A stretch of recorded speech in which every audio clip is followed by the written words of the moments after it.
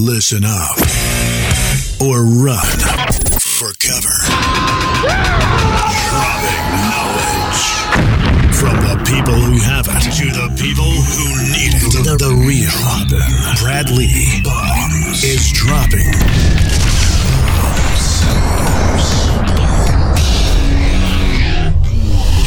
What it is, Brad Lee, back again with another episode of Dropping Bombs. Today in the studio, folks, I've got a real treat for you. Mark T. Jackson, if you've never heard of him, he's an Army combat veteran, federal agent, and veterans advocate.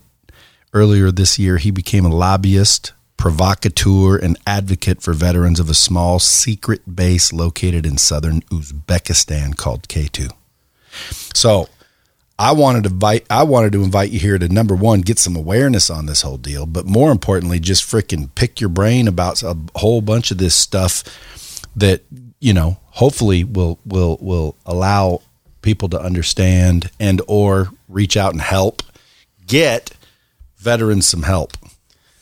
I appreciate it. It's good to be here. I can tell you there's a lot to pick. Well, dude, we were talking in the green room. I'm like, shit, dude, let's get on the microphone. This is crazy. This is crazy shit. It's almost like, dude, you're almost like, so right now you're a federal agent. Yeah. And you investigate shit for the Army. Yes. That's my full-time job. And ultimately you, back in the day, got assigned to K2. That's correct. Yeah. Which you went over there just like you were told to do as part of every soldier that went over there. That's right. And then, long story short, there was some toxic shit over there. Everybody's getting sick. Now nobody wants to recognize it. That is a very good summary of what happened.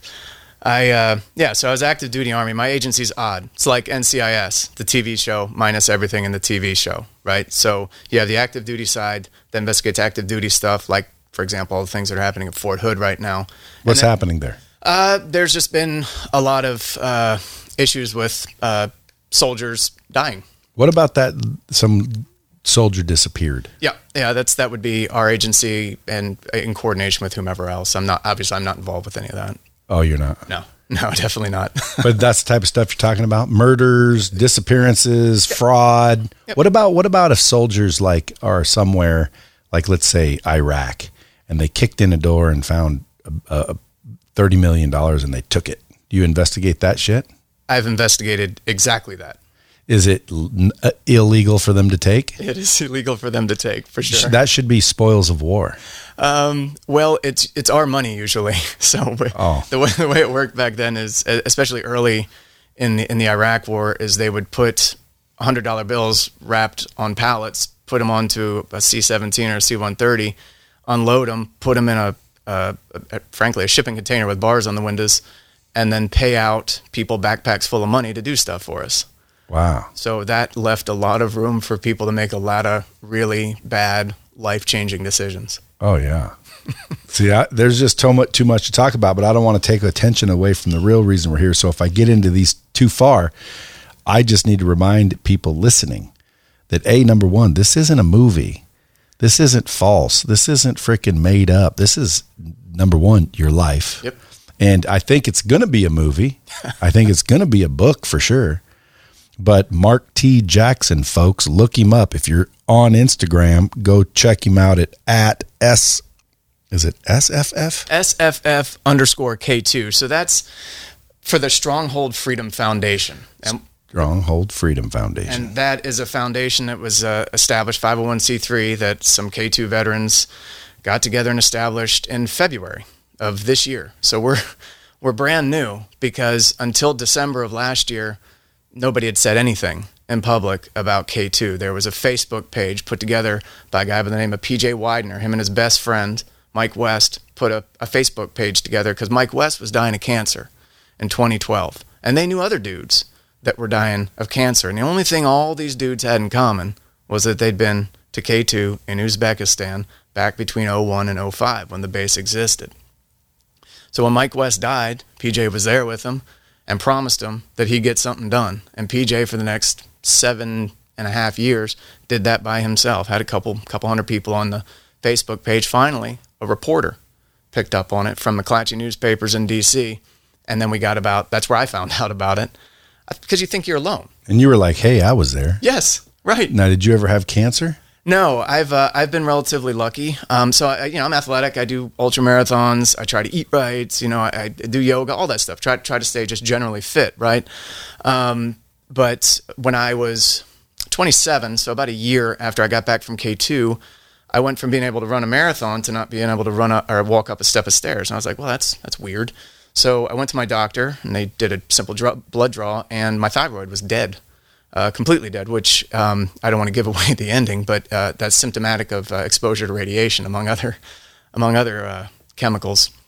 And so anyhow, it was profound, like it's completely gone. And that's one of the more common cancers that we have in people. Mine has not turned cancerous yet. I've been warned that whatever's on it, nodules or whatever I'm not a doctor, but I know it's going to have to come out eventually. Not yet. I wound up with osteoporosis in my lumbar spine. Again, exposure. My wife's gonna be mad if I forget all these. Non-iron deficient anemia, again, radiation and or other chemicals, a brain fenestration, and all these, I consider all these minor because we have people dying, because we have people with cancer, right? And my stuff's annoying. I take a handful of pills, a little bit of iron here, a little bit of Synthroid there, some stuff for some digestive stuff, diverticulosis. That's the worst, because that's symptomatic, right? You have to actually take things to kind of calm that down. But all that started when I was young. I was a very young man when all that started. And there's a lot of other people who have that. Now, it's not universal. That's not how exposure works, right? So of the 5,000 or so people that we represent in our organization, of the 10,000 that went, somewhere in the neighborhood of 2,000 are sick. So somewhere around 40% are sick of something. And all of us have similar symptoms. So let's take everybody back to that K2. Where is K2 and how'd you end up there? So K2 is taken from the name of the two cities near there, Karshi and Khanabad, Uzbekistan. So if you look at a map, Uzbekistan's a double landlocked country shaped a little bit like a peanut, tucked in between Kazakhstan and Afghanistan, and then it borders a bunch of other stands too. It used to be near the Aral Sea, which is since dried up, and it's a former Soviet republic. K2 was the base that the Soviets used. They didn't call it K2. I couldn't tell you what they called it. But they used K2 to invade northern Afghanistan, which is exactly what we used the base for 22 years later in 2001. So after the attacks of 9/11, President Bush in the smoldering ruins sat there and said, yup, we're going to go hook whoever did this up. And I think they gave the Taliban 2 weeks. And during that 2 weeks, we sent people over to southern Uzbekistan to this old Soviet base that was underused. So the Uzbek Air Force was still there. To tell you a little bit about the Uzbek Air Force, they had about 50 MiGs, maybe more, and 5 pilots. And I'm pretty sure they were just swapping out parts for the 2 that flew. So not a robust Air Force, but the runway was good. It's a 2-mile-long runway, lots of bunkers there, and lots of room for us to put up a base. It was already pretty much secure. And Uzbekistan at the time, and still is, very much a police state. So it was a safe place for us to go, and only about 100 kilometers north of northern Afghanistan. So we sent in special forces, we sent in some combat engineers, and we sent in a couple of environmental scientists alongside them to see what was up. And what was up was that there was depleted uranium and yellow cake uranium and give or take 400 other substances identified at the time. This is in October, November of 2001. They were aware. We needed the base, though, right? So, I mean, to me, that outweighs everything. And I want to make clear that in spite of everything I'm about to say, in spite of everything that I already know, I'd still go back. This will never be about not wanting to serve, to being afraid of not wanting to go to war. That's our job, right? But we're going to get recognition for what I'm telling you. So that's kind of my caveat to everything I'm going to say. I'm not complaining, and I'm not asking for anything except for the government to recognize that they sent 10,100 people there, of which 40% are sick, dying, or dead. So anyhow, we occupied the space. We sent in some combat engineers, but the early guys that went in stayed in those bunkers I was telling you about. So if you've ever seen like Chuck Norris movies or 80s Stallone movies, and they go into the former Soviet Union, those grass-covered bunkers with the big iron doors, those exist. And that's what the base had. That portion of the base at the end of the runway, we probably had, if I had to guess, probably like 200 acres, not a giant footprint. And they would use those to store any number of things. What they did store in there was chemical weapons. and radioactive things. And during the course of their occupation, they were demilitarizing a lot of those weapons, and they had several accidents during those demilitarizations. So there were explosions, and that shit went everywhere, and it was just laying on the ground. So when we first got there and all this shit was laying on the ground, we're like, we should move that shit. So they did. They scooped it into piles and built a berm around the base. And then they dug a couple of lakes. Like if you've ever been to Florida, where I live, you can't build anything without digging down. So you got to have somewhere for the water to go. And this part of Uzbekistan's not dissimilar to that. So that's what they did. And then put the base on the inside of those berms, put some concertina wire on the top, a couple observation posts, a gate on one side. Now you have a base. So they put down gravel on top of that, the rest of that contaminated dirt. And then they put up the tent city. Which is where you guys stayed. Which is where we lived, yeah. I was lucky enough. By the time I got there in 2003, they started building what are called sea huts. Sea huts are kind of look like a really crappy beach house, like a shotgun shack, and you can throw anywhere from 8 to 20 dudes in there, depending on how many bunk beds and how big it is.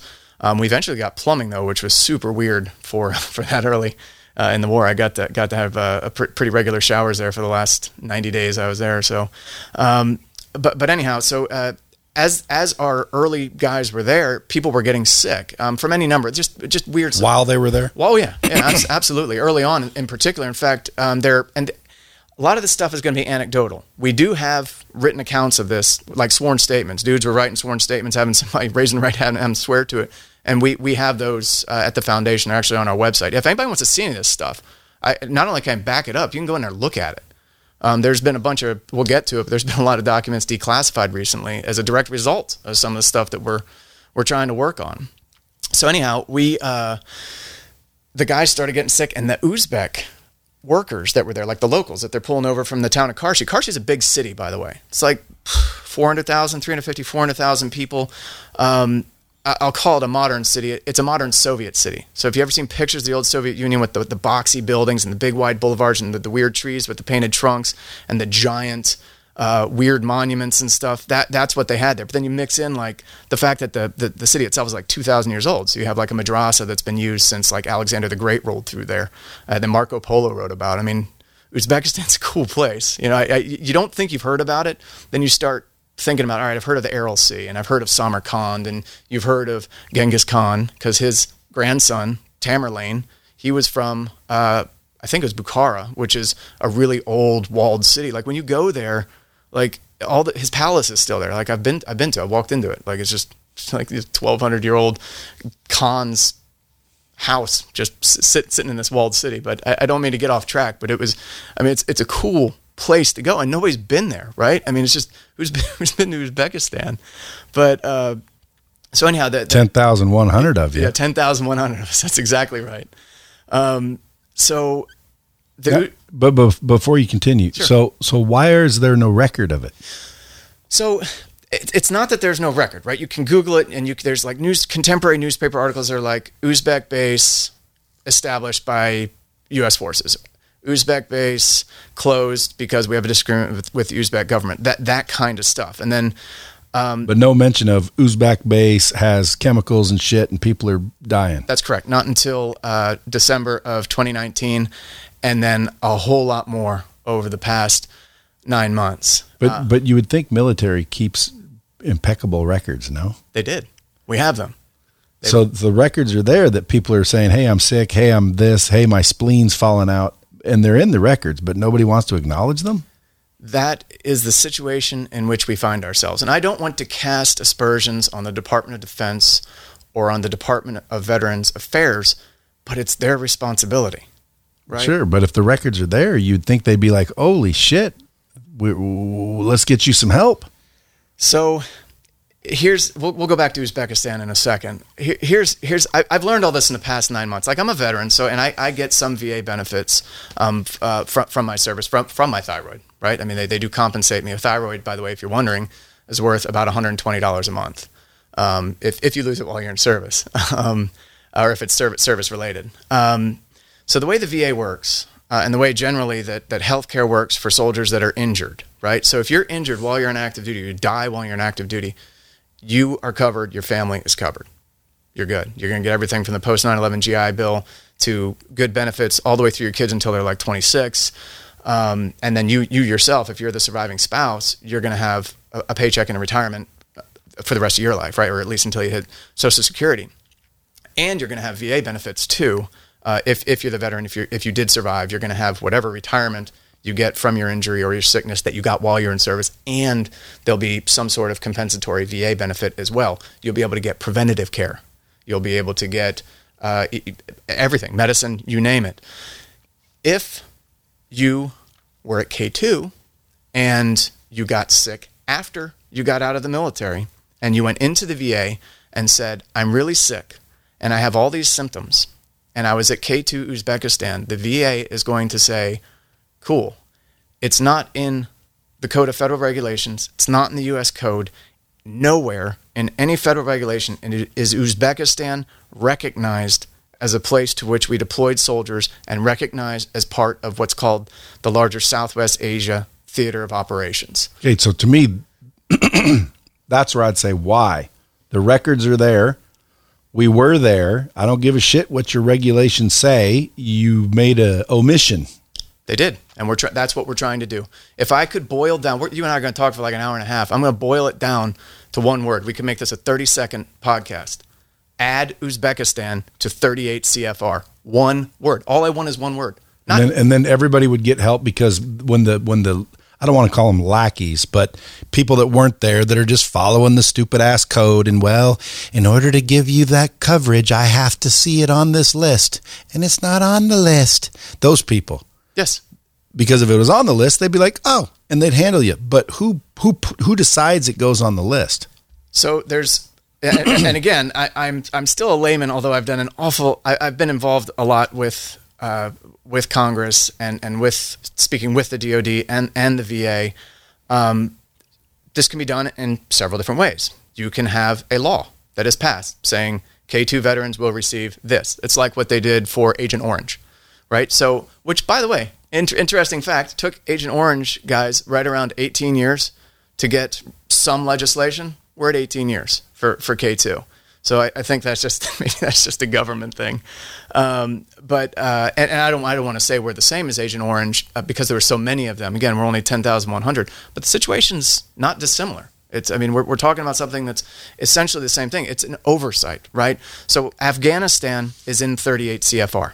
And what 38 CFR, and they've added on to the 38 CFR that covers Southwest Asia. Uzbekistan and Afghanistan are in Central Asia. Doesn't matter. Call it a theater of operations, add them into that Gulf War registry. That's really what that does, is it puts people in the Gulf War registry, lets them sign in for burn pits. We should talk about burn pits at some point.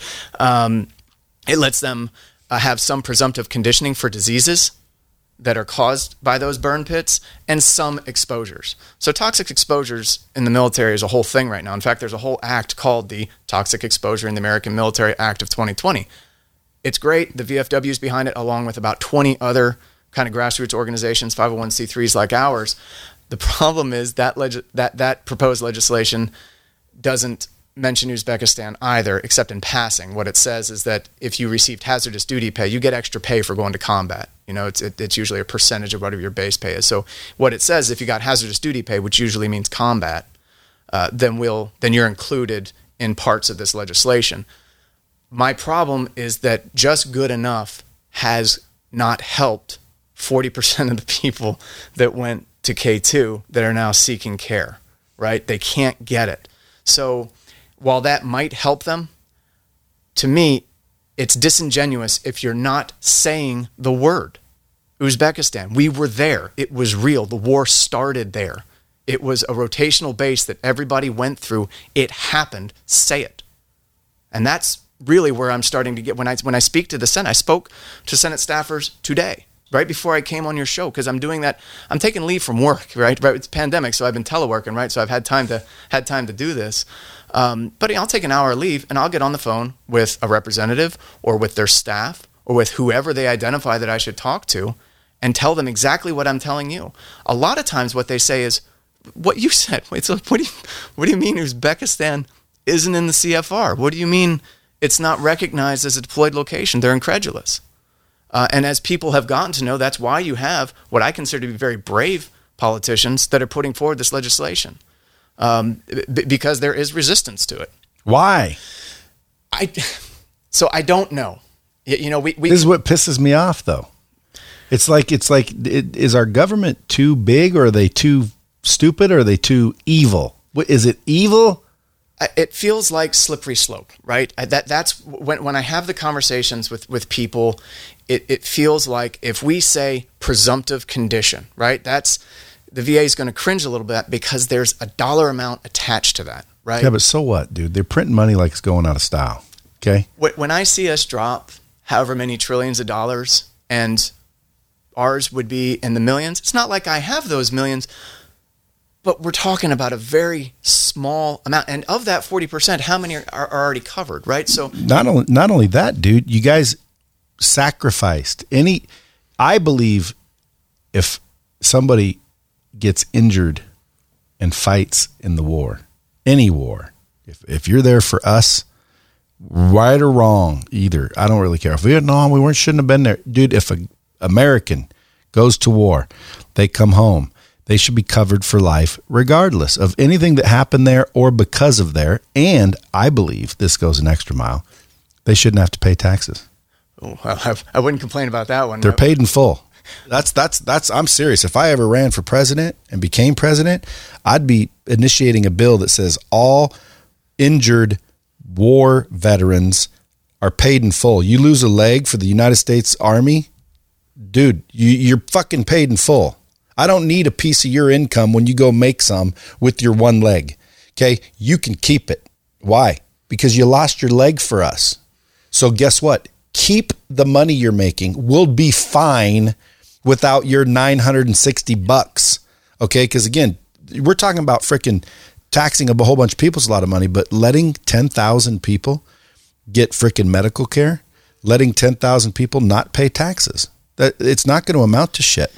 It's peanuts compared to what they're blowing on a bunch of stuff that's just ridiculousness. You know, I try not. It's funny. I'm dealing with politicians and find myself in a very politicized position. I mean, I got permission from my agency to do what I'm doing, right? I mean, that required, you know, both verbal and written position. I'm surprised. Fortunately, other than mentioning to you what I do for a living, just because it's an amusing anecdote to you know, otherwise I'm just a tattooed dude in a t-shirt. Yeah, he's got sleeves. If you guys are watching the video, if you're listening to the audio, he's got sleeves. He looks like a freaking undercover, you know, federal agent that busts up, you know, biker meth labs. But at the end of the day, you're an active duty federal agent that investigates crime for the Army, whatever department, CID type department. Yep. I would assume they'd be like, Mark, shut the fuck up. No, because I'm not using that to gain anything. It's not like I'm going in there and saying, you'll do this because I'm who I am.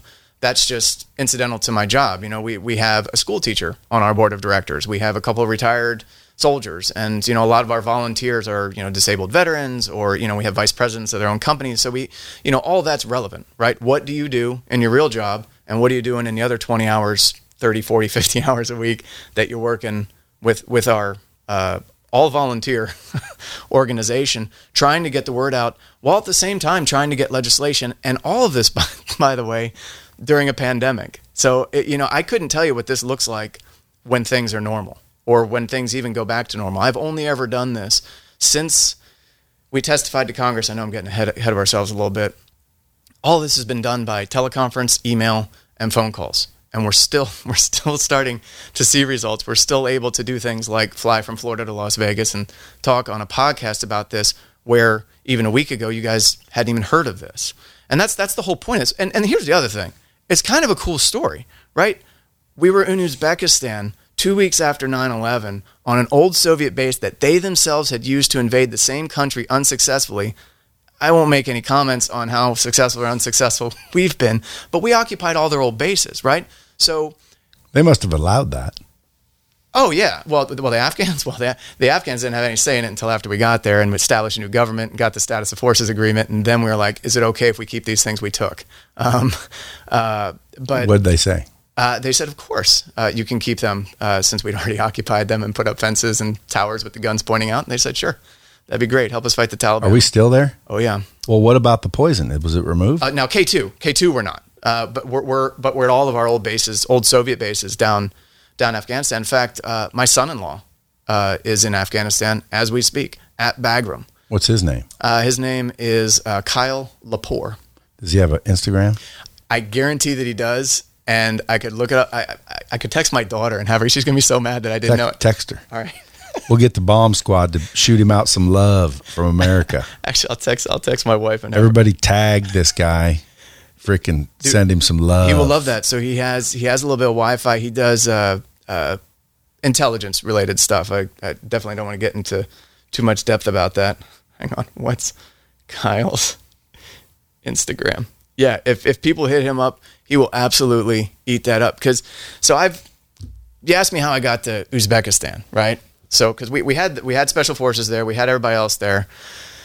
I got there because I was an active duty soldier, right? I'm no longer a soldier. You can look at me and you know immediately that guy is definitely not a soldier. But I went there. I got orders in April of 2003, got on a plane in July of 2003 at Fort Benning, Georgia, flew to Baltimore, flew to Turkey, flew to Kyrgyzstan. There's a base there called Manas, also an old Soviet air base. And I got on a New Zealand Air Force plane. And this isn't important to the story, but I've never told this story, so I feel like you might like it.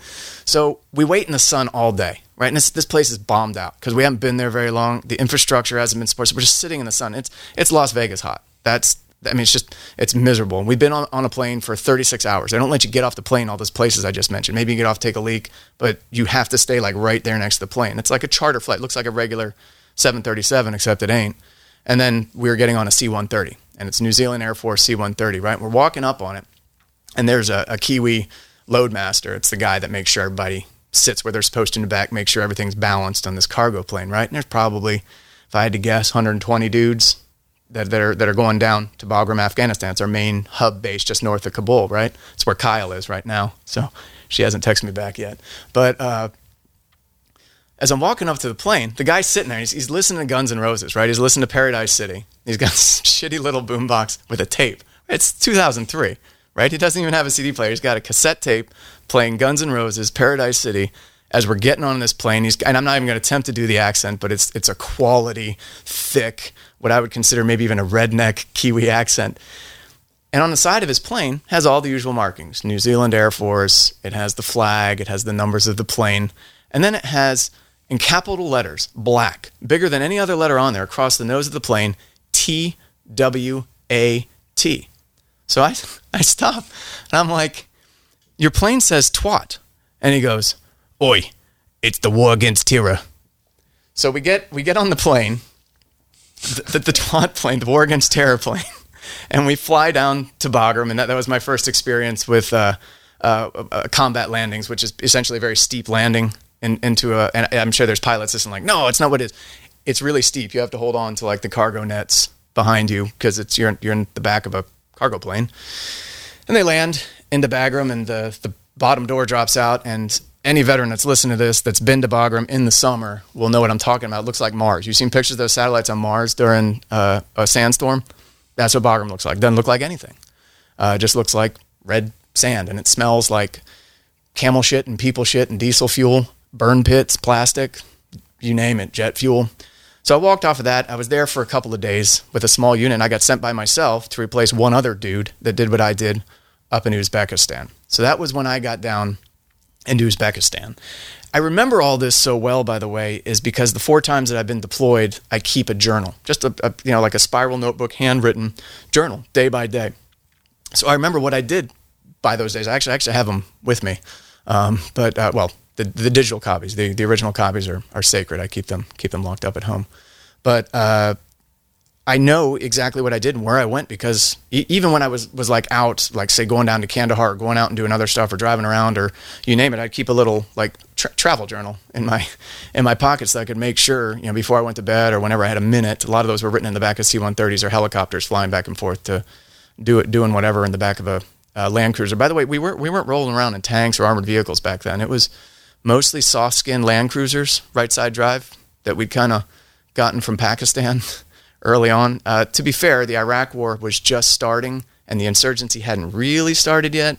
So they weren't super good at like IEDs and all that stuff. So that wasn't happening with the frequency that you see, not so much in Afghanistan, but that you wound up seeing in Iraq. It did happen in Afghanistan plenty of times. Those are different stories. But so anyhow, at K2, the base probably had a population of between, if I had to guess, between 800 and 1,200 at any given time.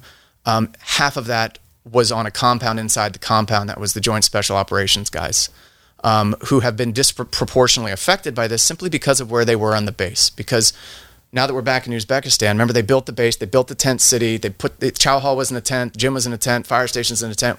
We wound up getting tent latrines, which if you've never had the pleasure, it's called a GP medium tent. So you've seen standard Army tent, right? You can do anything with them. So that a latrine tent is where you put a tent over trenches that are dug kind of parallel to each other. This one actually had a trough that went kind of down with a trickle of water the whole time. And you just put toilet seats and then shower curtains in between. Sometimes you'll be lucky enough to have a shower curtain blocking off both behind and in front of you. I think this one did have that. So that was that. And then the shower tent was very similar to that, pallets. And by the way, we were lucky. We had showers. We had toilets. In fact, we even had porta-johns that each day, twice a day, the Uzbek honey wagon would come by and clean out. And you would know when it was time for these things to be cleaned out because they snow cone. And I'll let you use your imagination on what a snow cone, you've probably been to a festival, music festival before, you know what I'm talking about. That was a daily thing for us in the 140-degree environment of the porta-johns, because those are more convenient. They put those down by like the main base, by the airfield, so we were able to use those. And that's not what even was toxic. No, that was the good stuff. Turns out that was just like normal toxic. So those bunkers were in use when I got there, even though guys had gotten sick, even though there had been measurable amounts of chemical weapons like mustard gas. They found mustard gas, chlorine gas, a whole bunch of other stuff. And again, on our website, I have links to all of these. What is the website? It's strongholdfreedom.org. And you go on there, you can see a picture of me without a beard, actually, on the board of directors page. And we have links to all of the documents. The reason we know the number of those chemicals is because they were declassified by the DOD about 6 weeks ago. And that was, I am going to do a name drop here. That is directly because of pressure put on the DOD by Representative Mark Green from Tennessee and Representative Stephen Lynch from Massachusetts.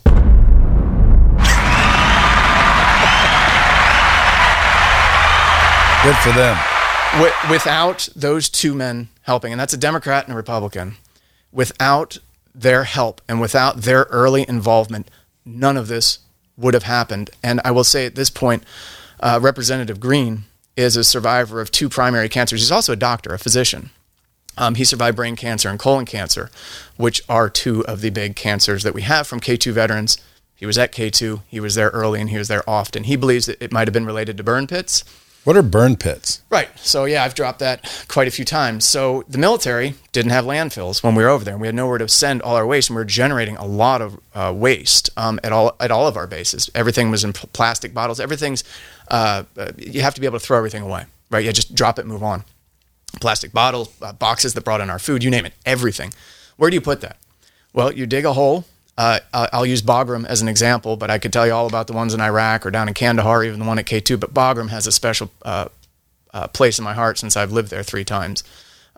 You dig a hole down in Bagram's case.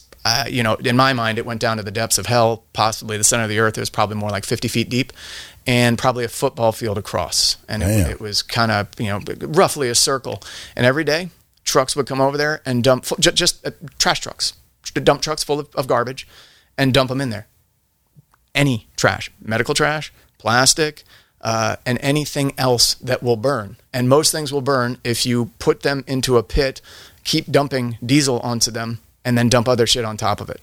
And there were burn pits at almost every base that we had since 2001.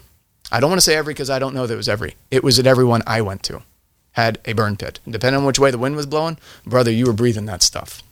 You could see it, you could smell it, you could feel it. And there are a lot of guys. And that's why when I talked about the Team Act of 2020, it doesn't help Uzbekistan. So it's not what I'm here to talk about, but it is a very important piece of legislation because what it'll do is it will provide help for all those people. They haven't done any studies in the burn pit. There's a registry saying, I was near a burn pit. I'm on it, right? Because I live near burn pits. By the way, K2 veterans can't get on it, even though we had a burn pit, because Uzbekistan is not recognized as a deployed location in the Southwest Theater of Operations. It's not in the 38 CFR. So that's what the Team Act of 2020 does, a whole bunch of that. What the various K2 legislations are doing, and I know we left Uzbekistan, we'll go back. But what the various legislations are doing that have been introduced, and we'll start with Mr. Green and Mr. Lynch, since they did it. So Mr. Green and Mr. Lynch saw some of the media coverage, and we had, we weren't even necessarily a foundation. It was PJ, who I mentioned earlier, a Gold Star widow named Kim Brooks. Her husband was one of the first casualties of K2. He was a special operator. He was a lieutenant colonel. 4 kids, all under the age of 18 at the time. He was 36. He was at K2 from 01 into 02. And Kim, I'm sorry if I got those dates wrong, but I know I'm close. He was home for a year. I would have just landed in K2 for my first tour when at Fort Drum, New York. He was standing you've seen military formations. He was standing in the military formation, suddenly had a thunderclap headache, started screaming, ran outside, went to the hospital with his wife, was diagnosed with an extremely rare form of brain cancer, and was dead 9 months later. That is K2's legacy. And Kim Brooks is on our board of directors. In fact, when we speak to Senate and their staff, she's brilliant. She's a school teacher. Her kids, check this out, and this is what happens when you die in service, right? As opposed to dying later, getting sick and dying later. They're covered by the post 9/11 GI Bill. They had good medical coverage. Kim's a school teacher, right? She has a kid that went to Harvard, a kid that went to Yale, a kid that went to West Point, and a kid that now plays Division I at Georgetown. That would not have happened if Colonel Brooks had come home and died after he got out of the military. And that's a good example of what we're trying to do here. And I'm oversimplifying healthcare and the VA. I'm not going to get into the nuance. But if you want to get into why we're doing that, I talk to her every day, right? She has spent, you want to talk about this being my life, she had to raise 4 kids by herself. Mm-hmm. At least she had the money to do it. So they were, Kim and PJ and one other gentleman who did have thyroid cancer, Tim Welch was his name. He was a warrant officer at K2, an intel guy that did intel for JSOC. I'm trying not to use all the acronyms. It's hard when you dealt with them for 25 years. But the Joint Special Operations guys, he had primary thyroid cancer. It's something I have to look forward to, according to my endocrinologist, but not yet. You don't take a thyroid out until you really need to, because it can affect the parathyroids, and I already have osteoporosis. So there's already issues with my calcium. So anyhow, they went up to Capitol Hill. I happened to be in D.C. for work. A friend of mine who was on this Facebook page that PJ had, she called me and she goes, you need to get in touch with these guys and see if you can help. Okay. And I called them. They said, yeah, come help. Come meet us up on Capitol Hill. So I drove up from Alexandria, Virginia, across the river, and met those guys on Capitol Hill, and found myself in front of the House Oversight and Reform Committee a couple days later. I provided written testimony, but if you look at the video of the testimony, I'm sitting right behind these guys, like I know what I'm doing. And as it turns out, if you pretend early and then just keep going, you learn it along the way. My kids are going to laugh at this, but a lot of it has to do with confidence. You know, my lesson from this is you look somebody straight in the eye and you're confident and you know you're right, then eventually you're definitely going to be right. And that's what we've been doing. At least that's what I've been doing. We have way more competent people than me. I happen to be able to sometimes spin a good story, so they sent me out into the wild. Maybe my wife. Yeah, you're a good storyteller. That's for darn sure. Anybody watching this is like, I wonder why Brad's not talking and interrupting. I got it. All right. So Kyle's Instagram is HEREFORAKYLE. Here for a Kyle at Instagram. He's going here for a Kyle. Here for a Kyle instead of here for a while. Yes. Folks, on Instagram, go hit him up. Bomb Squad, do your part, man. Go hit him up. Make sure you hit hashtag Bomb Squad at Here for a Kyle. That's it. On Instagram. Tell him you love him, you support him. Tell him old freaking Mark T was here and told us to shout out to him from Mark T. Jackson. He knows I was coming. So I'll give a shout out to his wife, my oldest daughter. So my granddaughter is 16 months old. They got married, and they actually got married first. Then they got pregnant, and then he joined the Army. So there was actually an order to everything. It wasn't a shotgun wedding or anything. But my daughter and granddaughter have been living with me. They moved in with us like right before everything shut down. But she is 8 months pregnant. And shout out to the Army. He said, "Can I go home and see my baby get born?" When I asked that question, when my oldest daughter was born, they said no. For him, they're flying him home from Afghanistan in enough time to do a 2-week quarantine at Fort Hood and then fly to stay at my house for an extra 3 weeks of paternity leave before he has to report back to his unit at Fort Hood. That is awesome. That is taking care of somebody. That's right. And you said a 2-week quarantine. Yeah, so the Army, anytime so I'm DOD. That's the reason all my employees are still teleworking, is that because it's such a large organization, you just can't have all these moving parts going in and out of areas that may or may not be infected. The rates have been very low in the DOD. Who knows? Maybe because of that policy, maybe not. Are you allowed to comment on COVID? Sure. You want we can do opinions, or we can. No, what is your? Well, I believe I said the other day, everybody's is just opinions. Nobody really knows what's going on. I have a feeling there's an agenda, and people are taking advantage of a situation. People always say, "You don't believe in COVID." Dude, I totally believe in COVID. It's real. I know this.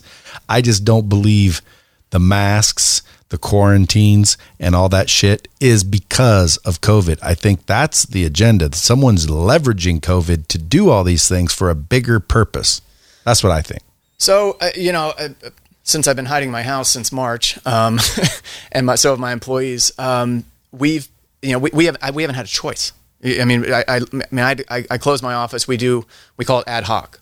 Right, so they can go into the office and they can work there then. From a DoD perspective, they're treating it like they do any threat. This could be a threat outside the wire, right? If you know that there's an insurgent out there, then you're going to put up every defense that you have, whether you need it or not. So that's been my approach. So I guess I hadn't really considered the whys, which to your larger point, perhaps that's part of the problem. I hadn't questioned it. Really, all I'd done is just kind of done it. But that was more of a professional responsibility to my subordinates as opposed to anything else. And that's how you're trained. Correct. Yeah. You're trained to do what the fuck you're told. Yeah. You kind of see my answer, and it's not that I don't think for myself. I wouldn't be here if I didn't. But at the same time, when it comes to something like that, it's kind of like when we do search warrants, right? Like there is a protocol on a search warrant. Oh, you don't want to wear your vest? I don't give a shit. Put your vest on, and we're going to go in. We're going to stack on the doors, and we're going to cover the perimeters. Everybody's going to have a radio here. Because you train for all that, and those things are done by that kind of rote, memorized, practiced routine. Because in the military and even within law enforcement, you have to calculate all the way down to the lowest common denominator, right? Because there's going to be that guy that's sitting over there, maybe texting on Instagram or with his finger all the way up his nose, right? Not paying attention. And the guy I just mentioned is actually for sure somebody I went to basic training with. So I'm sorry I didn't mean to get so wildly off base, but. So anyhow, my time at K2 was split between a lot of different doing a lot of different tasks. I worked primarily with military police, doing some internal stuff, internal investigation, smuggling, heroin. Heroin's a thing you've probably heard in that part of the world. So we dealt with heroin a lot. People wanted to steal weapons, like really cool AK-47s that they traded, some U.S. property with an Uzbek for, and then they're trying to ship it home. So we did that. I took one epic trip. It was about probably 1,200 kilometers round trip from down there in Bagram all the way up to the far northern reaches of Uzbekistan, all the way back down, and all over Afghanistan as well. In my journal that I was mentioning, it shows a 26-year-old on decline. I'd never been sick before I was there. And as we go through that summer of 2003 and getting into the fall, I'm having everything from respiratory issues to what I now recognize as endocrine system issues to gastrointestinal issues. And for the final FU in February of 2004, I went into the MASH unit, which, a little bit of trivia, the last active MASH unit in the U.S. Army before they started calling them something else was located in Uzbekistan. But I went into the MASH unit with a stomach ache and was diagnosed with appendicitis and woke up 2 days later after having had my appendix taken out in a tent right there at K2 Air Base. So I have an old school appendectomy scar on top of everything else. But I got out of the Army very soon after I returned from Uzbekistan. The fly home story is kind of interesting too. You know, you picture soldiers returning home from war a particular way, right? They get with their unit, they put on their uniforms, they get on the plane lands on tarmac, they march off, their families are waiting there to go and hug them. Not me. Me and my partner, Joe, we got on a C-17 that was a casualty flight, so it was guys that had been injured in combat. We flew into Ramstein Air Base in Germany. They offloaded those patients off the C-17, loaded on some coffins, and we rode with coffins across the Arctic Circle down to Dover Air Base. They offloaded the coffins. My grandparents were still alive at the time. My grandfather was a retired colonel, Army colonel. I had called my dad from Germany saying, hey, I think I'm going to be stopping at Dover with these bodies. So we land at Dover. My grandfather comes up, gets access to the base, and meets me at the base with my grandmother, which was kind of unexpected. Two things happened that day. I saw my grandfather, my grandmother, and I saw grass for the first time in 10 months. You know, something green, something wet. That night, we flew down to South Carolina. Me and my buddy Joe, we caught a C-130, and that was as far as we could get. We had to get back to Fort Benning, Georgia, which is about 6-hour drive from there. So we hitched a ride with some other dudes over to the civilian side of the airport in South Carolina, rented a car. We still had like our M4s and all of our gear. And Joe drove me to my house, and I went to my house and called my boss and said, funny story, I'm home. Can you come get my rifle? So my story is a little bit unusual with respect to how I did anything, right? You know, I like to say that the real heroes in this story are the guys that go out, right? I'm what's known as a POG, a person other than grunt, right? POG. The real guys are the guys, the trigger pullers, the guys that are in combat arms. They're flying combat missions. They're in special forces. They're infantrymen. They're artillerymen. They're cavalrymen. Those guys are out there risking their lives. What I'm doing is, in some vague way, indirectly helping them do that by keeping water flowing, by keeping heroin from getting into their blood, from keeping them from killing each other when they're not out killing the enemy. But I want to make it real clear that those guys are suffering the most from this, and those are the guys that we owe the most who go to combat. You know, those guys bring combat to the enemy. I've been shot at, sure, a bunch, direct and indirect fire, but that found me. Right? I didn't go out and bring that to anybody. That was incidental to what I was doing. Could have been walking to that tent latrine, not in Uzbekistan. They didn't shoot us in Uzbekistan, or driving my thin skin right side drive Land Cruiser to who knows where to do who knows what. But I got home. I got out of the Army. I got my current job. It's actually exactly the same credential that I had when I was on active duty. So I left the Army on a Friday and just drove down to Florida and started working that Monday. Same badge, same credentials, totally different job, totally different authority, right? You know, federal agents have a completely different set of authority from the active duty agents under. More? Yes. Yeah. So you fucking elevated. A little bit more money, a little bit more responsibility. Yeah, you know. Can you arrest people? Yeah, I do it all the time. So you just but are they military only, or can you arrest civilians? I have not worked a case on an active duty soldier since 2007. So you arresting civilians for what? You name it. So, but how is the Department of Defense arresting civilians? Because it's the agency itself using federal agents that are specific to federal law enforcement, right? So we're not in the Army. I'm arresting people who steal. Generally, is what I'm doing. So the stuff that happened with Steve Bannon today, the shuffling the money around from the charity and putting it into personal accounts. I'm not familiar with Steve Bannon. So he was a guy. I think he was on the Trump election committee in 2016. He came from a website. Anyhow, he and a couple other guys set up a charity to build a wall along the southern border. They got like $25 million. And they divided it up amongst the four of them. So, and that's a pretty common scheme, right? You set up a charity, then you set up shell companies, right? So you set up your charity that says, okay, this is what we're going to do. In this case, build a wall, right? And then you have a couple guys set up shell companies, Joe's construction company, Joe's super great wall company, Joe's concrete company. And then you send money to them, but they're not real. And then the accounts that are associated with those businesses, those are your accounts. And then you get the money. And they don't build shit. Right. That's fraud. Yeah. So yeah, that's cut and dry though. Yeah. But that's cut and dry fraud. Yeah, that's cut. I mean, what do they think they're going to get away with that shit? 100% of the time. And why? I don't know. And I know I don't look like that guy. And so I wear a suit, right? Like there's going to be people watching, especially if like prosecutors or some of these politicians see this, they're going to be like, that guy has tattoos, because there's people I've known 20 years that don't know that I do. Because I dress professionally generally. I mean, when I'm in my office with my guys, no, but when I'm in court or when I'm out, doing stuff, generally I'll wear a suit, unless it's someone like you're describing where they think they can get away with it, and I'll show up like this. And you can kind of see these are guys that do they know? Are you undercover? By the time we show up, they know they're in trouble. Yeah. And P.S. by the time we do show up, we don't actually need to talk to you anymore. Like when you see it in the movies and they're like, advise them of their rights. Nope. No. By the time we show up, it's all over but the crying. That is, because you guys don't make a move until you know. No, we got to know. No, yeah, you got to know. You can go anytime there's a press release like today. The reason I know all this is I read the affidavit this morning that they released, and it's an affidavit that I've seen written a dozen times or more in my career. It was very. I can't believe I'm commenting on this, but it was very straightforward. Kind of chicken shit fraud. The Postal Service did a great job as Postal Service IG did the investigation. I work with them from time to time. They did a really great investigation, but I'm sure that there was a moment in the investigation where they're just shaking their heads like, I can't believe this is this easy, because it's right there. Right now, you got to know where to look, but it's just not hard. Everywhere you go, you leave a trail. Right?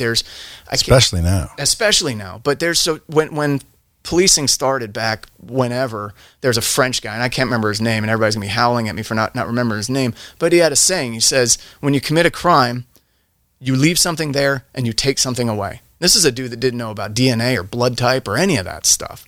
Same as with fraud. You can't move $25 million without somebody noticing a breadcrumb, especially not if you're affiliated with a politician or... And not only that, they must not have been too smart. Because you can get away with shit. Oh, sure. Based on the law. Like, for example, there's $25 million.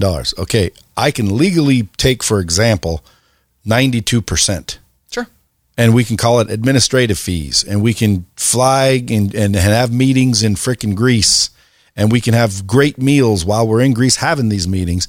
But for example, 8% has to actually go to build the fucking wall. Now, again, I'm not saying those are the rules, but there's rules, I'm sure, that they could have just abided by and not, they still could have been fraud. It's still fraud, but they at least could have freaking danced around the law and the loopholes. Didn't even try. They tried to cover it. What I found. Who'd they raise the money from? Donors. Just regular people? Yeah, they did like a GoFundMe. So I see a GoFundMe out there that says, hey, we're going to raise money to build the wall, and I put money in there and that wall never gets built. Those people are in trouble. Correct. Yeah, because because they've set up a 501c3 or 501c4, I think in this case. What if you didn't?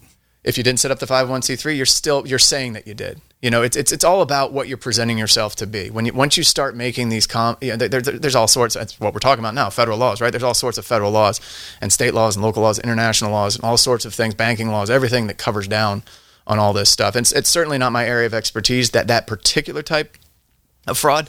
But when I read it, I mean, it's just, I can explain it to a layman, and you're just like, yeah, that sounds super illegal. Do you think they started out with good intentions? No, not in this case. I think they at the very, like, was there a seed, a germ at the very beginning?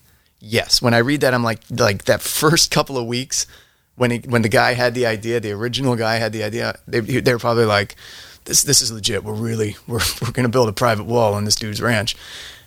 And then they're like, we got $25 million. That's a lot of fucking money. Right. Yeah, because one night I got pissed off that they're basically deleting people's posts. Mm-hmm. There's a lot of doctors saying, shit that for some reason they just keep deleting the posts. But I'm like, dude, there should be a platform that there's no censorship. Period. I'm going to start one. So I started a GoFundMe, which I've never done. And I had, within like an hour, I had like $6,000 raised. And then I thought, fuck, I'm not doing this. And so I hit refund, and I had to call them and say, I'd like to refund everybody's money. And they basically, I'm telling you, they basically almost said I didn't have to. They said, are you sure? I said, well, yeah, because I'm not going to do this.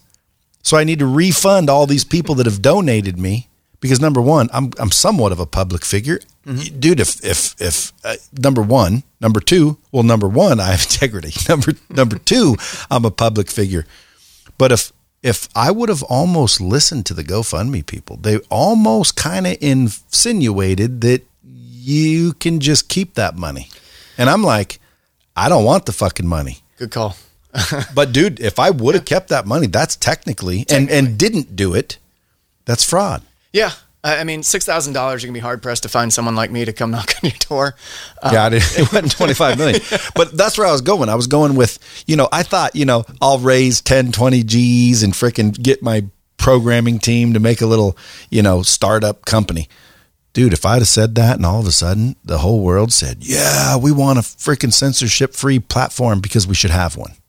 Right now, you're on Instagram, you're on Facebook. Those are owned. They're on Twitter. Those are owned. Somebody says something they don't like, they get rid of it. There should be a platform that is uncontrollable. Like I always say the president, because again, Trump always gets fucked with so much. I always say the president, regardless if it's Trump or anybody, the president should have a direct to the citizen channel that cannot be altered. Well, I mean, you kind of just described 4chan and 8chan. That's that Chinese one? It is kind of like a anonymous message board where if you go to 4chan, you'll see what I've had some stuff wind up. Like we'll be working on a case, and we don't make public a lot of times what we're doing, and suddenly you find yourself on 4chan, and it's like I said, until very, very recently. For example, now I was very much allergic to publicity. I had a professional allergy to it. Because of what I do, but then I got to thinking, one, I have a cause that's probably more important than my, general distaste for that. But two, it can ruin cases. It can ruin cases, right? So, but for me, I don't really work them anymore. I supervise. So can you confirm or deny if there's any on me? You'll never see my name on your charts. Trust me when I tell you. You won't. I keep telling people when they always ask me, to me, freedom is the most valuable thing. Like freedom. Like, dude, if I had to live, if they said, Brad, you're going to live with no money above a 7-Eleven, and you're going to work 12 hours a day at the 7-Eleven as the fucking clerk, period, your whole life, but you can be free. You can come and go and do what you want and see who you want and go where you want and everything's great. Or you can fucking be a criminal and potentially get locked up. I'm working at 7-Eleven, brother. Yeah, man. You asked me what the most common reason that we catch people is they get greedy. If you aren't greedy and if you're smart about it, you'll get away with it. We're catching the dumb ones, man. That's funny. Hey, if I got any criminals listening, there's a little encouragement for you. Fuck, use your head. You won't get caught. That's it. Don't be stupid. I'd say don't do it. Yeah, right. I'd say you're stupid even if you do it and you're the most ingenious sumbitch on the planet. You know why? Because I think eventually it's going to come back and get you. I've been in a lot of federal prisons and a lot of other prisons at every level, and precisely 0 of them have been nice. What about the finding money? Because I think to myself, if I'm in Iraq and I'm going through the neighborhood and doing what I'm told, looking for insurgents, whatever it is I'm doing, and I fucking kick in the door of a palace and I see a fucking gold Rolex, guess what? I'm gonna be back to the base wearing my gold Rolex. So that's a spoil of war. You should be able to keep that shit. So and I don't know when the regulation was made. It might have existed during World War II, but everybody's got their granddad something that he took from somebody in World War II. But somewhere around that time, they put it into the Uniform Code of Military Justice that you can't take spoils of war. So it's an actual within the military. There's a law that's saying that you can't do. See, they ruined it. As individuals, I would say. So units can take certain things. Yeah, but that's confiscation. Yeah, I mean, that's words. Units can't take it and split it. No. It goes back to the unit, and then it becomes, a piece of a unit museum or sits in front of their. Can it be liquidated and fund the unit? No. Like my unit had swimming pools and fucking. Well, depending on which palace you had in Iraq, talking about Iraq, some of them had swimming pools. There was an Australian compound when I was in Baghdad.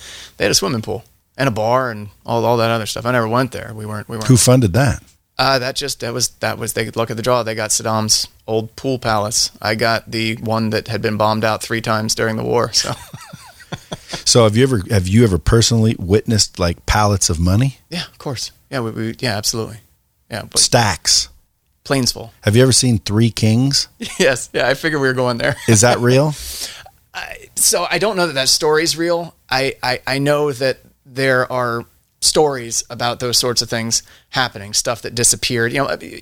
Because of what Occam's razor suggests that whatever the easiest answer is, that's probably the answer, right? So if something like that does disappear, if all that gold does disappear and the Americans are there, my guess is that in the vacuum of the chaos after the invasion, somebody went in there and took it that knew that it was there way before we got there, right? That's what I. But so if all of Saddam's missing, because there is missing treasure, right? The treasury was looted. Maybe, like I said, maybe they're smart. I don't. Well, the only way to be smart would be to come home and never show its benefit. That it's like, dude, you steal $100 million, but you can't spend it. That's my point. Why would you steal?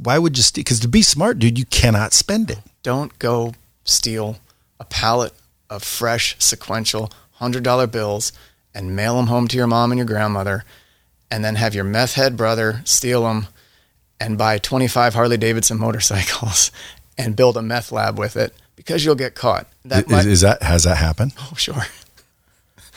What's the most someone sent home? Oh, millions.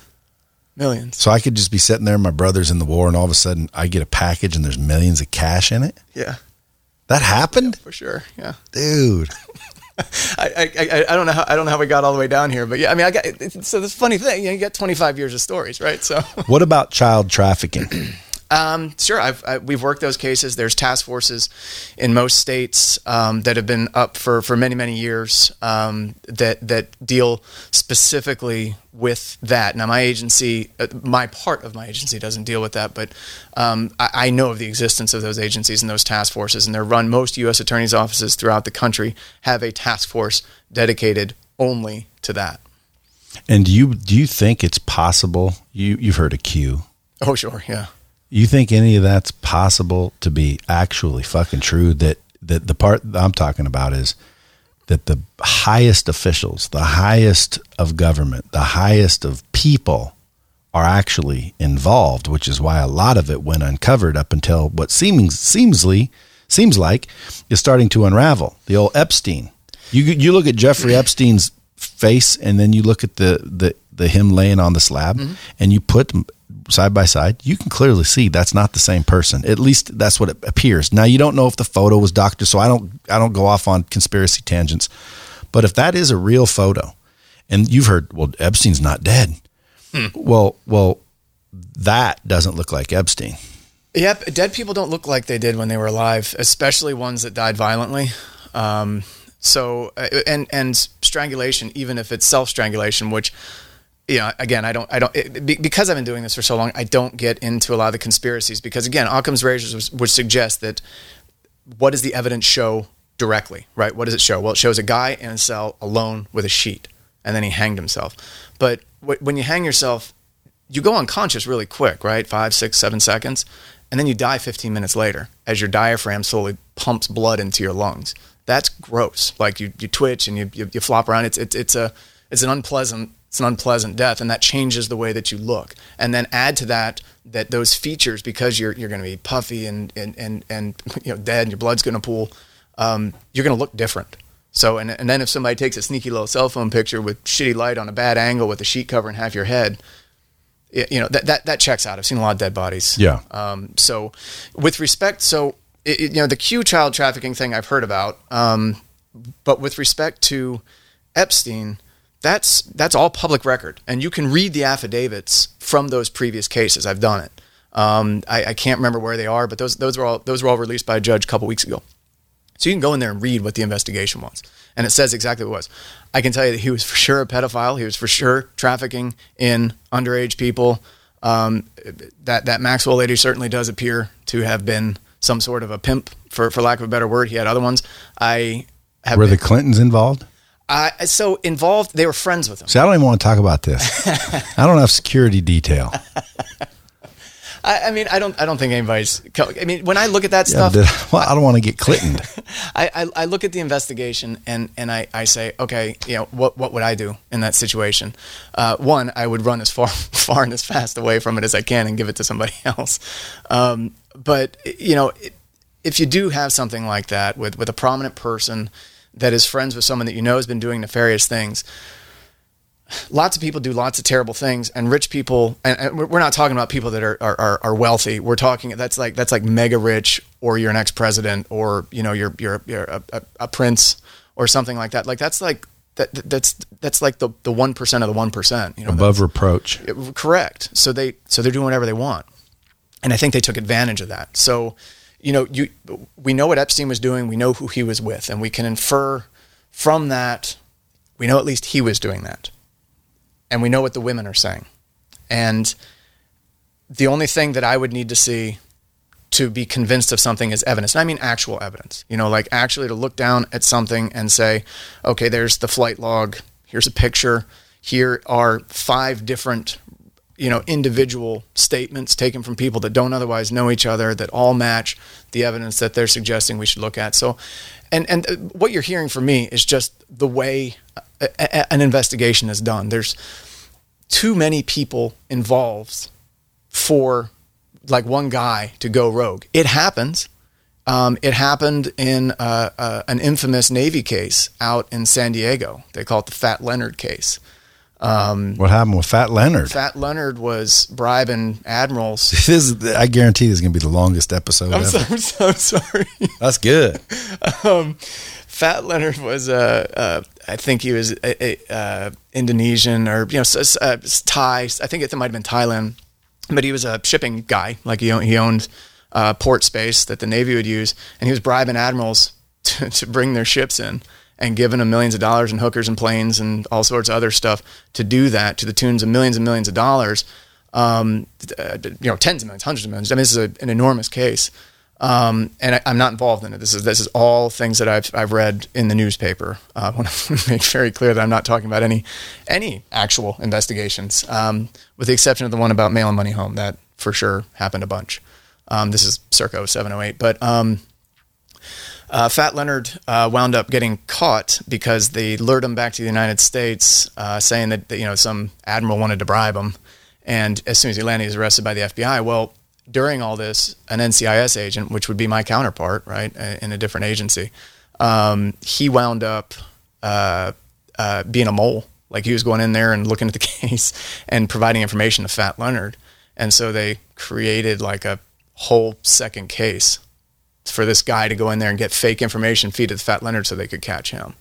And that dude rightfully got, I can't remember, like 20 years or something like that. I remember when he was sentenced, he had the tearful, "I'm very sorry." It's good. It's called an allocution. You admit to it, and sometimes the judge will be like, "Oh, you seem sad. Here's, instead of 25 years, here's 22," or something like that. And he did that, and I'm pretty sure his argument. This guy's like 45 years old. And this, I might be completely wrong. Someone can look this up, and I don't care if I'm wrong. But I remember it was this sad story that like I'm a virgin and I live by myself. And I just wanted friends, and he was my friend, and he completely cashed in his integrity and 25 years worth of, service, and, screwed over the investigation and all that other stuff. Damn. Well, I bet you it's also money. Well, it's money. So it all comes back to greed, right? It just be good or be good at it. That's it, man. Folks, I didn't know we were going to teach you how to do crime, but there it is. If you're going to do it well. I have that. I got that embroidered, and I have that hanging on the wall in my office, because half the time when I look at something, I'm just like, what are you doing? What an idiot. Why would you do that? I'll tell you, if you, I have a couple of buddies in the FBI, got a couple of buddies that are cops, undercover, all kinds. And they always say, dude, the busts and everything are usually the dumb people. Yeah. They say there's so much shit that they never catch people doing, but they're just what you see on the news are just all the dumb ones that like, I can't believe you fucking thought you'd get away with that. We're so busy with the dumb ones that there's no way that I have any time for the ones that are just brilliant about it. You know, you look at Madoff talking about financial crime. He wasn't smart. He wasn't good at that. It was a pyramid scheme, and some dude starting in like 2000 was reporting him to the SEC like every 6 months for like 10 years until finally someone's like, we ought to take a look at this. And then like they went, I remember when Madoff's son went into the room, the secret room where all the work actually happened, it was like piles of boxes and shredded paper. There's nothing in there. That's when the scheme, that was significant. But Madoff wasn't smart, right? He was an idiot, but nobody checked on it. Just, you know, nobody, and I'm not casting aspersions on that. You know, that's shit happens. I mean, I've made tons of mistakes. You could fill a book with my mistakes. You know, this page of paper probably has my success. We're talking about all my success right now.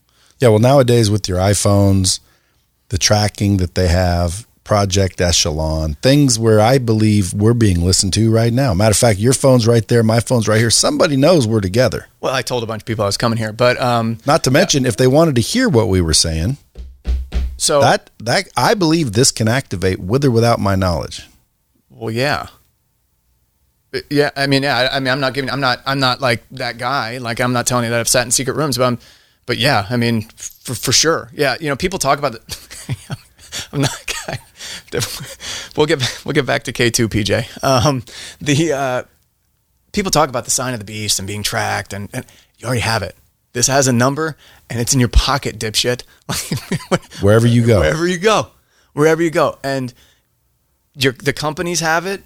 The government doesn't have to do this. You're doing it to yourself.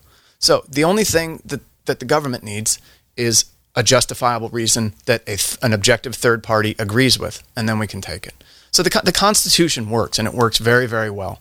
You cannot, and that's why you hear about when the government messed up, because that's transparency. And by the way, I'm not saying that transparency is universal, but generally, to get that information, you have to have probable cause, right? And that's how you get a warrant, and then that's how you get that evidence. That's how the systems work since the 18th century.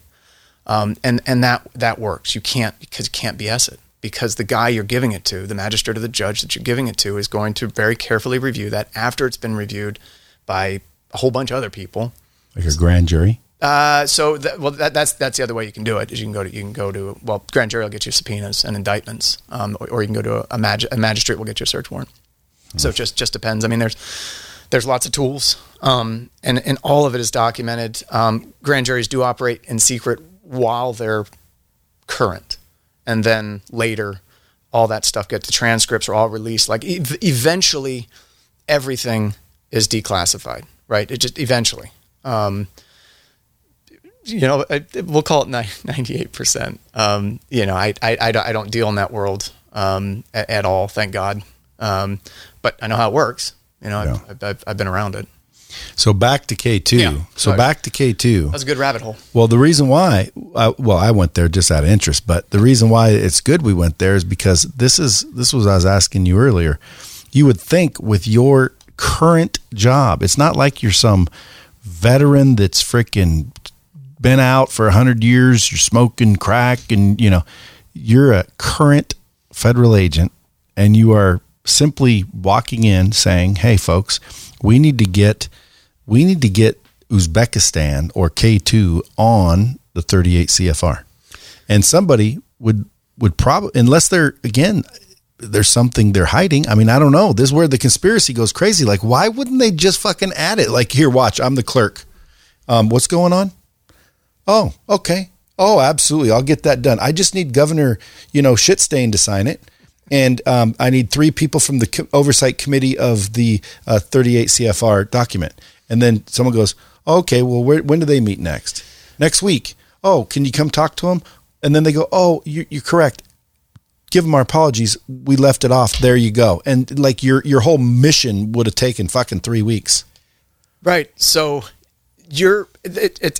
I'm incredulous too. It doesn't make sense.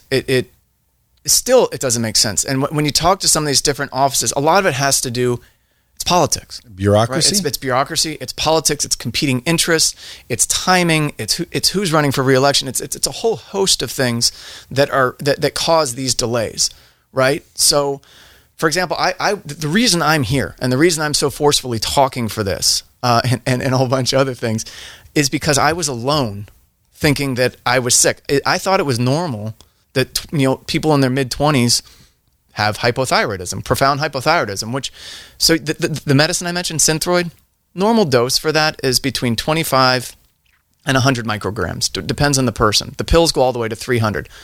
I take 400.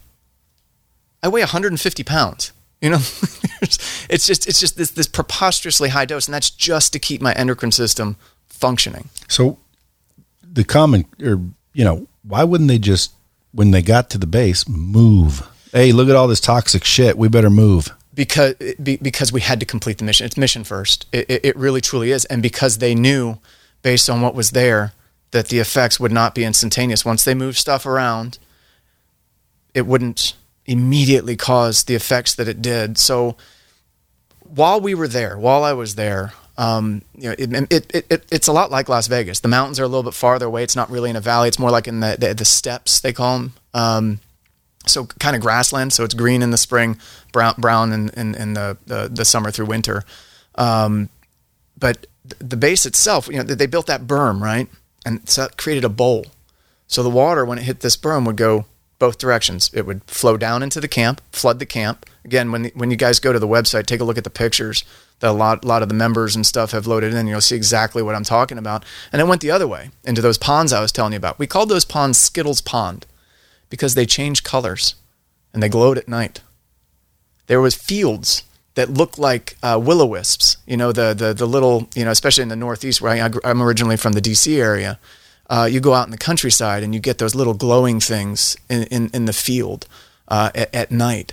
It looked like that, except not quite right, and it was all the way down on the ground. And this is something I found out February or March of this year. After I wrote about it in my journal because shit's glowing, but it kind of confirmed that I wasn't crazy, because you start feeling like you're crazy a little bit in spite of what I do, in spite of everything I've done since. And you feel like you're the only person going through these things. And again, I'm lucky, right? So I'm a federal employee, so I have good health insurance. So I can go to my doctor and I can say, my thyroid's messed up. Cool, here's medicine. And I pay my copay and I just take my medicine. If I get sick, if I got in a motorcycle wreck a couple of years ago, I just get surgery. We have guys that don't have that option, right? So we have I'm not going to drop any names, but they're out there, but the guys that reach out to us, PJ now, that's all he does basically. He's the executive director of the charity, but he has a good board working for him, so we're able to do stuff autonomously. But people reach out to him saying, help me. I need your help, kind of like a veteran service organization. We have a guy that reached out to us several weeks ago, and you can go on the website. Actually, I will say his name. You can go on the website and read his story. His name's Brian Liebenow. And he wrote a pretty profound essay for us. He was at K2, 2001, 2002. Around the time that Kim Brooks' husband was there. And he was home maybe 18 months. He was my age, 25, 26 at the time. And he got diagnosed with a super rare lymphoma, and I think it was in his neck. Long story short, the cascade of diseases that have happened that are, look, I can't tell you it definitely happened there, but it sure is weird that all these people are getting sick, right? Maybe this is where you and I can wink at each other and be conspiratorial, but how much anecdotal evidence do you need to suggest that shit was dirty, right? That it was toxic. This dude now has a feeding tube in one arm. As his body, as he says it, as his body descends into entropy. We had now no one will help him. He's getting help because it happened while he was in service. But we have a guy up in the Florida Panhandle that his wife's a school teacher, and he was a veteran, and he got out, and he was doing some contracting work of some sort.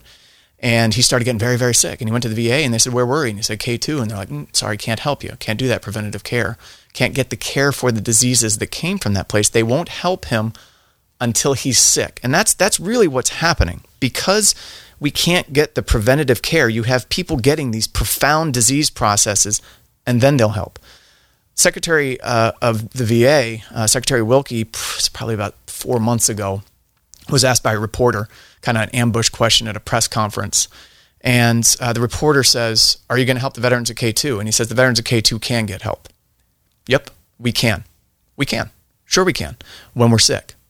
That's not what this is about. Even with my health insurance, I can't go to my primary care physician or to my endocrinologist and say, "Man, I don't feel right. All these weird things are happening. Can we do some scans and some tests?" They're expensive. Insurance not going to pay for them. She doesn't have a diagnosis code. So she doesn't have a diagnosing code because the VA is not recognizing this place where we can get those codes from. So my problem with her is the same problem that these soldiers are having with the VA, is they can't go in there and get seen, right? Documented that there was depleted uranium at K2, right? If a K2 veteran goes in to the VA today and says, "I want a depleted uranium test," they will not give it to them because it's ludicrous. Right? I wish that I could sit here and tell you that there's a really good reason that this doesn't exist. But there's not. There simply isn't. So after we testified in Congress, and I know we're running long, so I'll sprint to the finish. But after we testified in Congress, the pandemic hit. And we established the 501c3, and we needed some policies and procedures. I hadn't done it before, but I've dealt with the law, so I wrote up some policies and procedures based on some other similar charities and some friends that work in that world. We established the board of directors, and we built the website. And all that time, I started learning how to lobby. And the way that you lobby is you either go up on Capitol Hill and knock on doors. Access costs money. We don't have money. We do have a K2 veteran who is a K Street lobbyist who has been advising. But their paying clients, obviously, get priority, which is cool because their advice is really all I need. Because as it turns out, all you have to do is go up there and ask. You're not going to get anything without you ask. So once you understand how the Process Act works, that's how you do it. We already have legislation that says most of what we need. So you go to other House representatives and you get them to co-sponsor. You either talk to them, or you talk to their staff, and you get their constituents who are K2 veterans to call them and get them to sponsor these varying pieces of legislation. Fast forward to July, and we got probably about 30, 40 House members to co-sponsor, and about that many senators to co-sponsor as well, meaning that they'd be interested to co-sponsor in House and then possibly put something in the Senate. The way these bills usually go, they don't stand alone. They get added as amendments to other pieces of legislation. Since this deals with veterans, it'll go into the National Defense Authorization Act, the NDAA. It went in to be looked at, and the only piece of it that made it into that piece of legislation was the part about doing an epidemiological study. That's fine. It says you're going to do an epidemiological study on K2 veterans. That's cool. But if you do a multi-year study on the K2 veterans, we're losing 2 or 3 a month. And by losing, I mean they're dying. We don't know how many are dead, dozens. But right now we know we're at a rate of about 2 or 3 a month. Because the disease processes are going on. So the one thing we don't really have is time, at least not for some of them, but to my mind, one of them is too many. So after that, after we lost in the House, it's pretty disappointing. And I don't want to say that we lost, but we didn't get what we wanted, right? So, and it wasn't final, but it felt bad, so we were disappointed. But disappointment does not allow for mercy. So we didn't show any. So we started hitting up the Senate, and we started hitting up the House, and we started hitting up the media and doing whatever we could, trying to drum up. And at the same time, Representative Green and Representative Lynch were demanding that the DOD release those documents. So the DOD finally declassified all the documents that were contemporary to the studies that were done at K2 while it was still in existence. And all of those documents show that those 400 chemicals were there and that there was radiation 100% of the time anyone was there. So, and that bears repeating. The whole time, every single American that was deployed there was at K2. They were exposed to radiation 100% of the time. So the DOD's own documents admit that all these things happen. Now, one of the reasons we need a study is because no one's done one. Yeah, of course we need an epidemiological study. You know what else we need to do? We need to go back to the site, to K2. The base isn't there anymore, but the stuff is still there. Send somebody down there. Hell, send me there with Vice and a scientist, and we'll make a documentary out of it. Let's go and find out what's actually there. Because that's never been done. So after those documents were released, and after we just simply went out and started hitting as many people as we can to support something, senators started listening. And there are now 3 bills specific to K2. 2 of them have already been introduced. There's one pending in addition to that, the big Toxic Exposure Act that's also going through there. And that's happened because you get politicians that care. And this is all nonpartisan. I mean, to my mind, this is something that people should be able to get behind. There's not really a political side to this, except for when there is. I wish I could tell you where the resistance is. I don't know. I could probably take a guess, but I don't know for sure. I don't understand all the levers. I've only seen some of them so far because I'm still new to it. Also, it's all being done via Zoom. Well, I think it's going to be quicker than you think. Yeah, I think we're going to get something. And I want to make that clear. Getting anything is a win. We went from not being talked about, not even being heard about. I think there might have been a Wikipedia page that was like a paragraph long. It's probably still a paragraph long. Maybe not after this, but until recently, it's just paragraph saying K2 Air Base existed here and the U.S. used it for 3 years and then they left. Doesn't really talk about the toxins. Doesn't really talk about the people getting sick. So the recognition by itself, I don't want to say it's enough, but it gets us moving in the correct direction. That's always going to be my goal here. I don't need anything other from them except for them to acknowledge that we were there, because they're not doing that yet. And these little pieces of legislation are finally starting to do that. And if I had any word to say to any of those politicians, it's thank you and how can I help?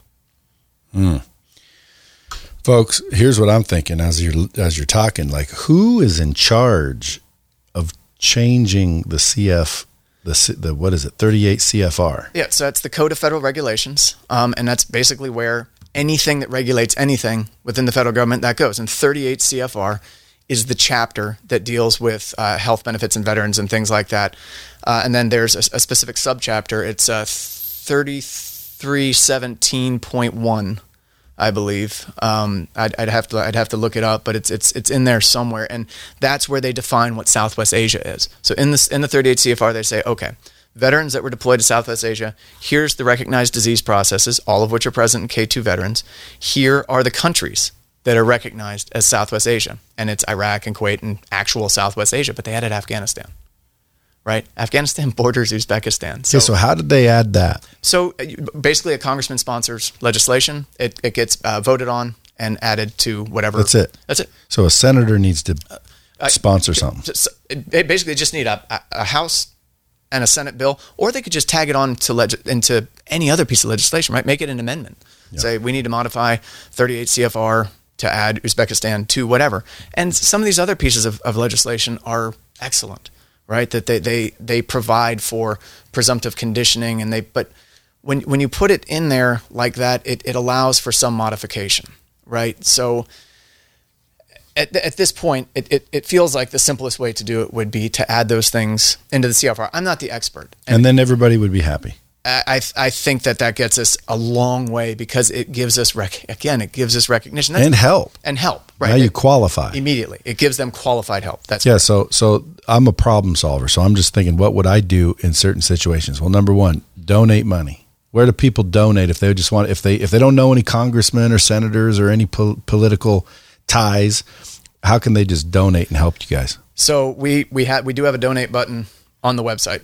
You'd be dumb if you didn't. Yeah, it's on. You go to strongholdfreedomfoundation.org and top right corner it says donate. Click on that, and that's the easiest way to provide that way, because we do once the Rona's gone or it's modified or whatever, we're going to be back on Capitol Hill. Now, what happens if, because you're listening to the Bomb Squad and we take action, you got like $100 million donated, not for real, but let's pretend you did, and then next week a senator got it passed through. What are you going to do with the $100 million?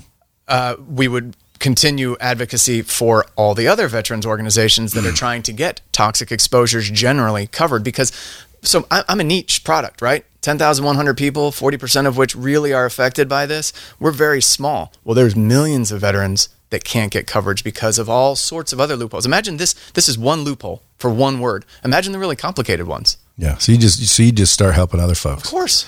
That's awesome.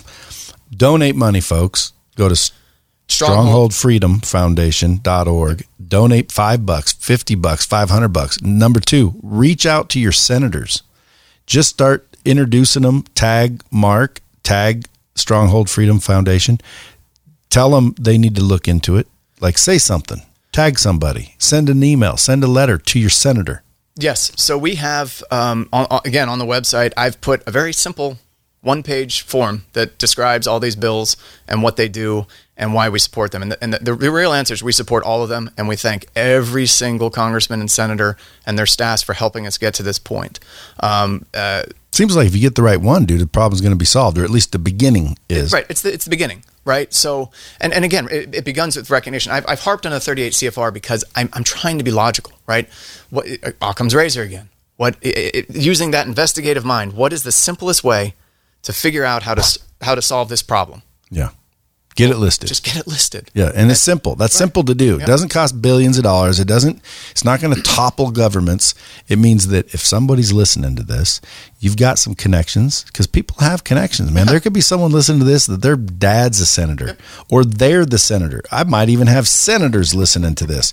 Folks, this is why, in my opinion, you are a senator. This is why, like, at least for me, this is what I would be waiting for as a senator, meaning let's make some change. Let's make some shit happen that's right and deserved. So reach out to your senator. I say tag Joe Rogan. Yeah. Okay? Because even though people say I'm like a Joe Rogan mixed with a Howard Stern and my shit's getting popular, folks, tag the people that are way more popular. Like tag Joe Rogan. And say, because Joe Rogan have you on his podcast, bro, it'll be solved instantly. We had a shout out on Joe Rogan several weeks ago. We wound up sitting on screw it, I'll tell the story. We were sitting on a teleconference with a larger coalition, and it was one of Jon Stewart's aides was on the teleconference. So when it was our turn to talk, we essentially said the word K2 and black goo as many times as we could. And so when Joe Rogan had Jon Stewart on talking about, because Jon Stewart has been instrumental in a lot of this toxic exposure stuff and bringing it to attention. And I can't remember, he had a great way to pay for all this. It doesn't matter. But anyhow, yeah, sure enough, on that podcast, Jon Stewart made mention of it in passing to some other things. So, but yeah, my God, someone like Joe Rogan, yeah, this would be solved day after tomorrow. Yeah, that's nice for Jon Stewart to mention it. But hey, let's get Joe Rogan to bring you on. He's in charge. He can do whatever the fuck he wants. I don't know if I'm Joe Rogan level, but sure you are. I'll sit there. Dude, if 10,100 fucking veterans are not Joe Rogan level, well, then somebody's overestimating Joe Rogan's value. Okay, I'm telling you. So, and I know Joe would probably feel the same. Like if he heard you say that, he'd say the same thing. Like, what are you talking about, dude? I don't know Joe personally, but I think Joe would fucking jump on this. Why? Because, dude, if he's got the power to get those people help, let's get him some help. And his podcast can do it. So, folks, if you're listening, you know Joe Rogan, you don't know Joe Rogan. If everybody listened to this podcast, and there's shit tons of them, just tags Joe Rogan, you're next. Just say Joe Rogan, you're next, #Bomb Squad. Joe Rogan, you're next. Help Stronghold Freedom Foundation, just whatever you want to tag Joe Rogan and anybody else that you know with a podcast that is a big podcast. I'm going to tell my boy Andy Frisella, I bet you anything, he'd probably freaking have you on. Ed Milet probably have you on. Why? For the sole purpose of freaking getting these veterans help, period. I'll pay for it with more stories, man. I got a head full of them. Okay, if you've got a podcast, invite him to be on yours, folks. Big or little, by the way. Correct. You never know who's listening to a podcast, dude. The other day I was on LinkedIn and it shows like, who's viewed your page. I was like, these guys are viewing my page? Like, holy shit. Like I should have had something on the page. But at the end of the day, folks, if you're listening to this, do that. Donate money. Reach out to your senator. Tag Joe Rogan. Tag anyone with a big podcast. Invite Mark on. And, most importantly, share this podcast out because someone that's listening might be the person we're looking for. That's right. And folks, if you guys aren't willing to do a little tiny tag and share, shame on you. Shame on you. Because again, I mean, dude, to me, the veterans, the soldiers, you know, I don't know how they define veteran. If you went and fucking dealt with that shit for our country, every citizen here, including the government, I believe, owes you a debt of gratitude for damn sure. But more importantly, owes you whatever it takes, because it's so stupid compared to what you guys did, to get the fucking attention or the help or the accountability to where the government has no choice. They promised. We kept our end of the bargain. Yeah, like if this was I know what to do, folks. Let's make this the most listened to podcast on earth, and then I'll just bring him back. We'll do it one time and I'll solve it. But anyway, folks, I hope you guys enjoyed listening to this individual. I know we're going to have you back on another episode. At least I do. But again, hopefully K2's the solved by then, and we can just talk fucking stories. Oh man, yeah. Because dude, I wanted to get more, but I definitely want to make sure the attention goes to this. But like, I want to know more shit, so I'm going to have you back. Sure, man. Anytime. And I definitely appreciate you coming out here for this. Oh, absolutely. Thank you for having me, folks. You guys go follow him at SFF_K2. Hit up his son-in-law at Here for a Kyle. I already tagged him once. Nice. And, you know, remember, folks, share it out. It could be someone else that you shared it with that does the helping. Till next time, keep it real. This is Dropping Bombs with the real Brad Lee. Subscribe at droppingbombs.com.